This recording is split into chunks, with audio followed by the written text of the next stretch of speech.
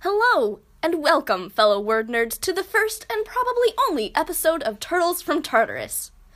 Words are fascinating, especially when their component parts are separated and explored to see how they create the words we know and use today.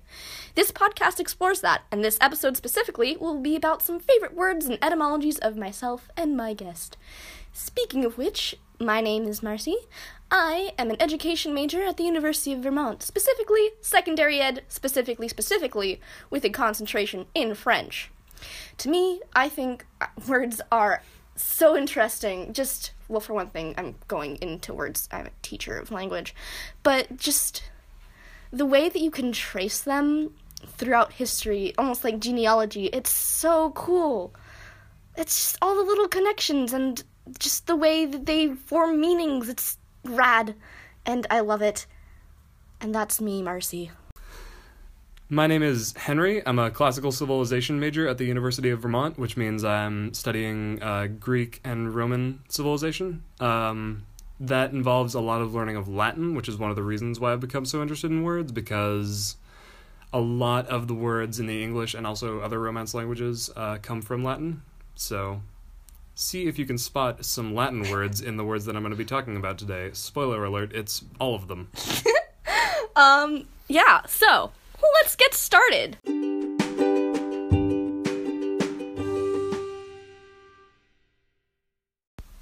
So, this is how it's gonna go. Henry and I will be taking turns sharing the words that we've all chosen because we think they're really cool. They're some of our favorites, and we hope you like them too. So first we'll state the word, and then the definition, either one we got off of Merriam-Webster or one we came up with on our own. Then we'll sort of give the etymology of that word and explain why we find that word really cool. So I'm going to go first, and my word is turtle. Does that word sound familiar? Is it the name of this podcast? Oh, yes. Yes, it is. And I chose it because I think its etymology is fascinating and hilarious. So, turtle. Definition. One of those cute little shelled animals that they just swim, but they're semi-aquatic, so they can also walk. They're great. I love them. They're one of my favorite animals. Anyway, their etymology is from English tortoise and French tortue, which in turn are from the Latin tortuga, which itself is maybe possibly from Greek tartarukos.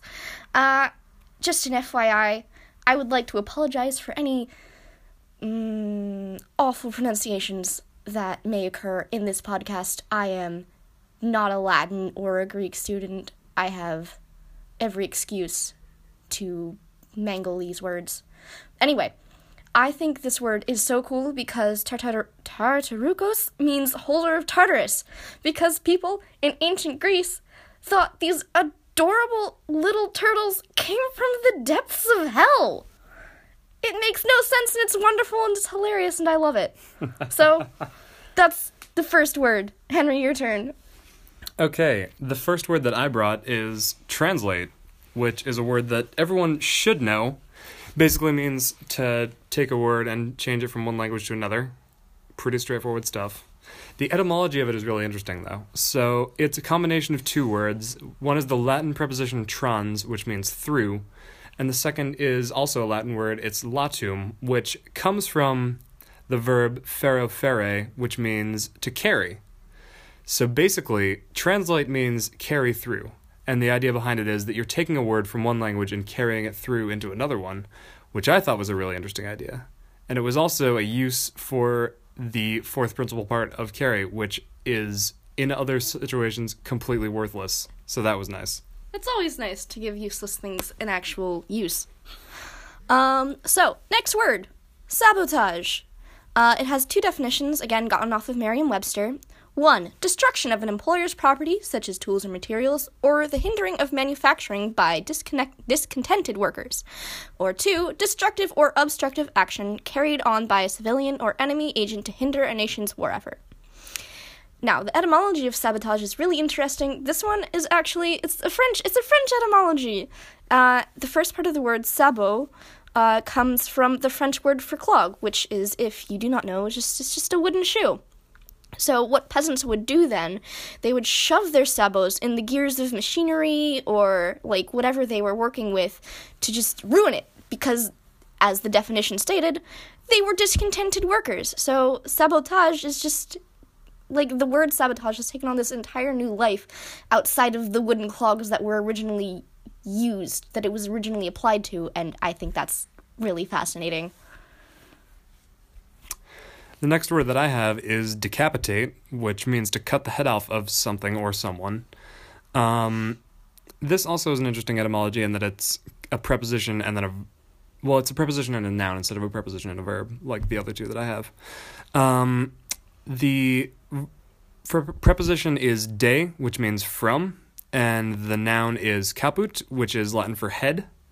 So basically it means to take the head away from something. Charming.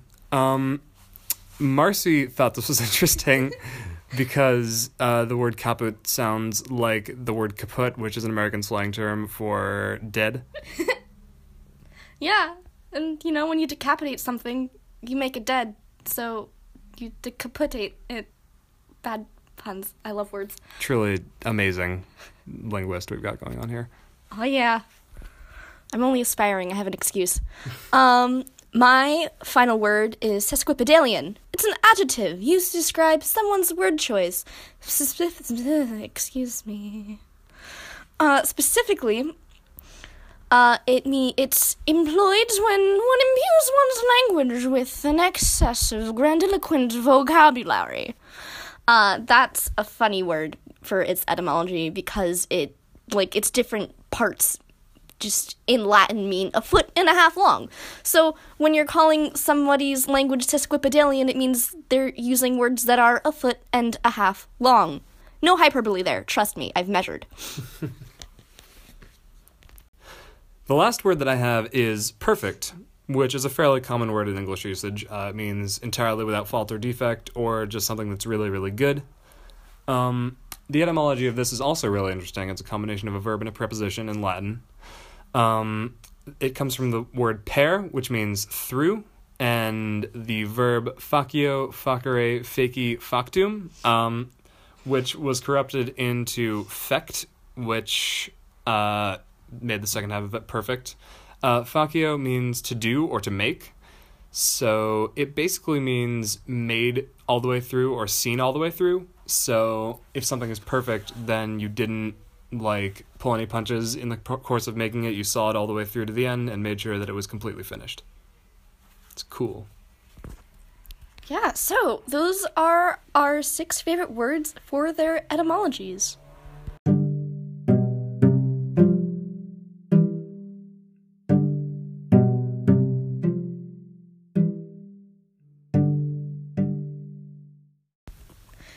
Now, whoever said it's wrong to pick favorites? Those were some of our favorites. I don't think there was anything wrong with them. I think it would be a good idea now, though, to just sort of, reflect on what we spoke about and what we have learned. Do you have anything you want to say? Well, one of the patterns that I noticed between a lot of the words, especially the ones that I brought up, were that all of them have combinations, especially between a preposition and a verb a lot of the time. Oftentimes because people would be throwing the words together, even in original, Roman Latin, people would be doing this.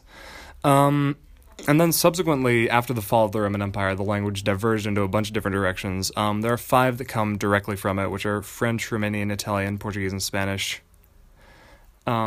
Which, obviously they had their own language before that, but after the Roman Empire fell, Latin started developing in a bunch of different directions. Which is why you can see so much of this in so many different languages, at least until Charlemagne decided he wanted to standardize Latin, at which point things kind of went back to normal. I think you mean he wanted to standardize French, and if you don't mind, je parle français, donc je peux parler about this as well. What he was saying, what Henry, was saying with the way... Charlemagne. No, not Charlemagne. Unfortunately, he cannot say anything anymore. He is long dead. But with Latin sort of developing and mingling with the other languages, you can sort of see this transition from Latin into French when you're looking at really, really, really old texts. Like, for example, in my one French literature class I'm taking this semester, it's all this literature from the Middle Ages up through the Renaissance, and we started with La Chanson de Roland, and just how un-French this French is amazing. Like, I need a translation from French into French, and it's because the French used in La Chanson de Roland, it's so much closer to Latin than it is to modern French. And as we read more and more texts that get closer and closer to, like, the 17th, 18th centuries, you can just sort of see this progression of the French modernizing, and, we go from La Chanson de Roland to a slightly more Frenchy Rabelais, to an even slightly more Frenchy Michel de Montaigne, and, I didn't even really need a translation for Michel de Montaigne. It was just a whole lot closer to modern French, while still not quite being modern French. It was absolutely fascinating. It's really cool. And I think another remnant that Henry kind of touched on of Latin in French is what he was talking about when people, like, put a preposition, then stick it to another verb. When you look at the French word for future, that's avenir. And the two parts of that word are a, which means it's the preposition to, and then venir, which is the verb to come. And then it's like, whoa, the future, it's something to come, and it makes so much sense. It's absolutely mind-boggling, and these are the many reasons why I love language and linguistics. It's so cool. And the words that we take apart in other languages can also sort of reveal more about our own language. If I'm just gonna be allowed to ramble about this forever and ever, if you have anything to say, please jump in and stop me. On just other languages informing our own language, there's the word inevitable. It means, like, it's just, something's inevitable, it's bound to happen. Well, why does inevitable mean inevitable? The French verb for avoid is éviter, which is, like, the same root. They share that root. It's probably a Latin root. I don't know. Don't speak Latin. Never taken a Latin class. Please help. If you have knowledge, enlighten us all. It's probably like edit or something. I don't know. There is nothing that comes to mind specifically for that, but actually, when you were talking about the verb future earlier, the word future in English, at least, actually comes from the fourth principal part of the verb esse, which means to be. The word was futurus, which means like was, essentially, or had been at some time. Learning Latin, you hear stuff like this all the time. The phrase ampersand, for instance, the little, like, everyone knows it. The little symbol that means and. Yeah, that. It's like a loop with, it's a little loop on top and then a big loop on the bottom, and on the right side it's got two little tails that are your start and end points. Yes. Originally it was an E and a T, which is the French word. It's the French word for and. It's also a Latin word for and, but, like, fun thing, the E and the T sort of smushed together. It's called a ligature. And it's used in typing and, like, typefaces and stuff, and I'm sorry I really had to interject there. But yeah, it was the French word for and also the Latin word for and it originally came from French that was coming from Latin. It was the word en passant is French, obviously, and it comes from the Latin phrase et per se et, which means and, like, meaning itself and. So that ampersand, absolutely fascinating. There's just so many lovely ways to unpack languages in the context of other languages. And if we had forever, we could do it forever. But alas, forever is unattainable. So, next question. Which of the words that we discussed did you find the most interesting? I actually thought sabotage was one of the more interesting ones.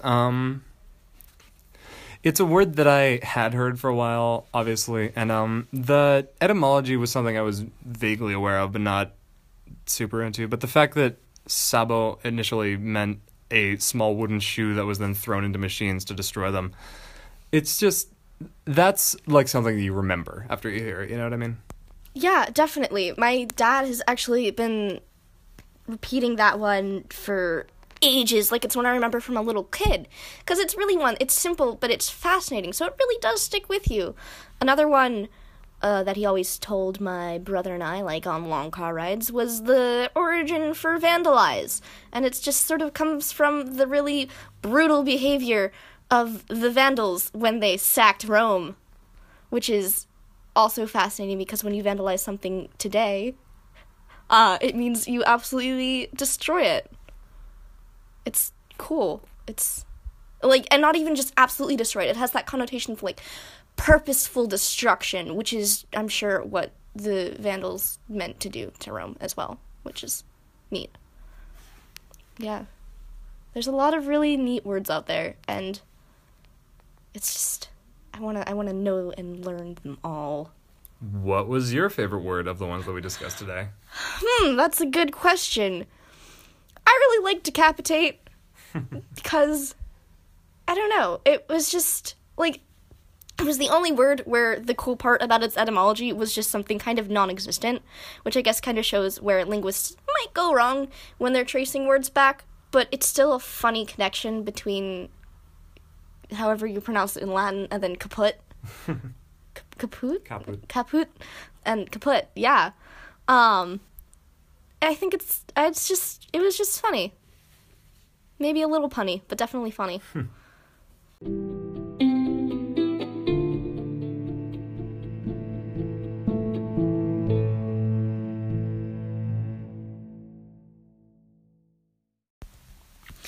Alright, that's all we have for you today. Thank you so much for listening to our first episode of Turtles from Tartarus.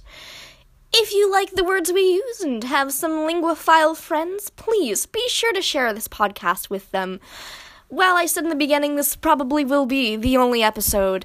It just depends on how many listens I end up getting. So if you want to hear more, then I will make more, and if not, then I won't. Thank you, and have a wonderful, word-filled day. Bye. Bye.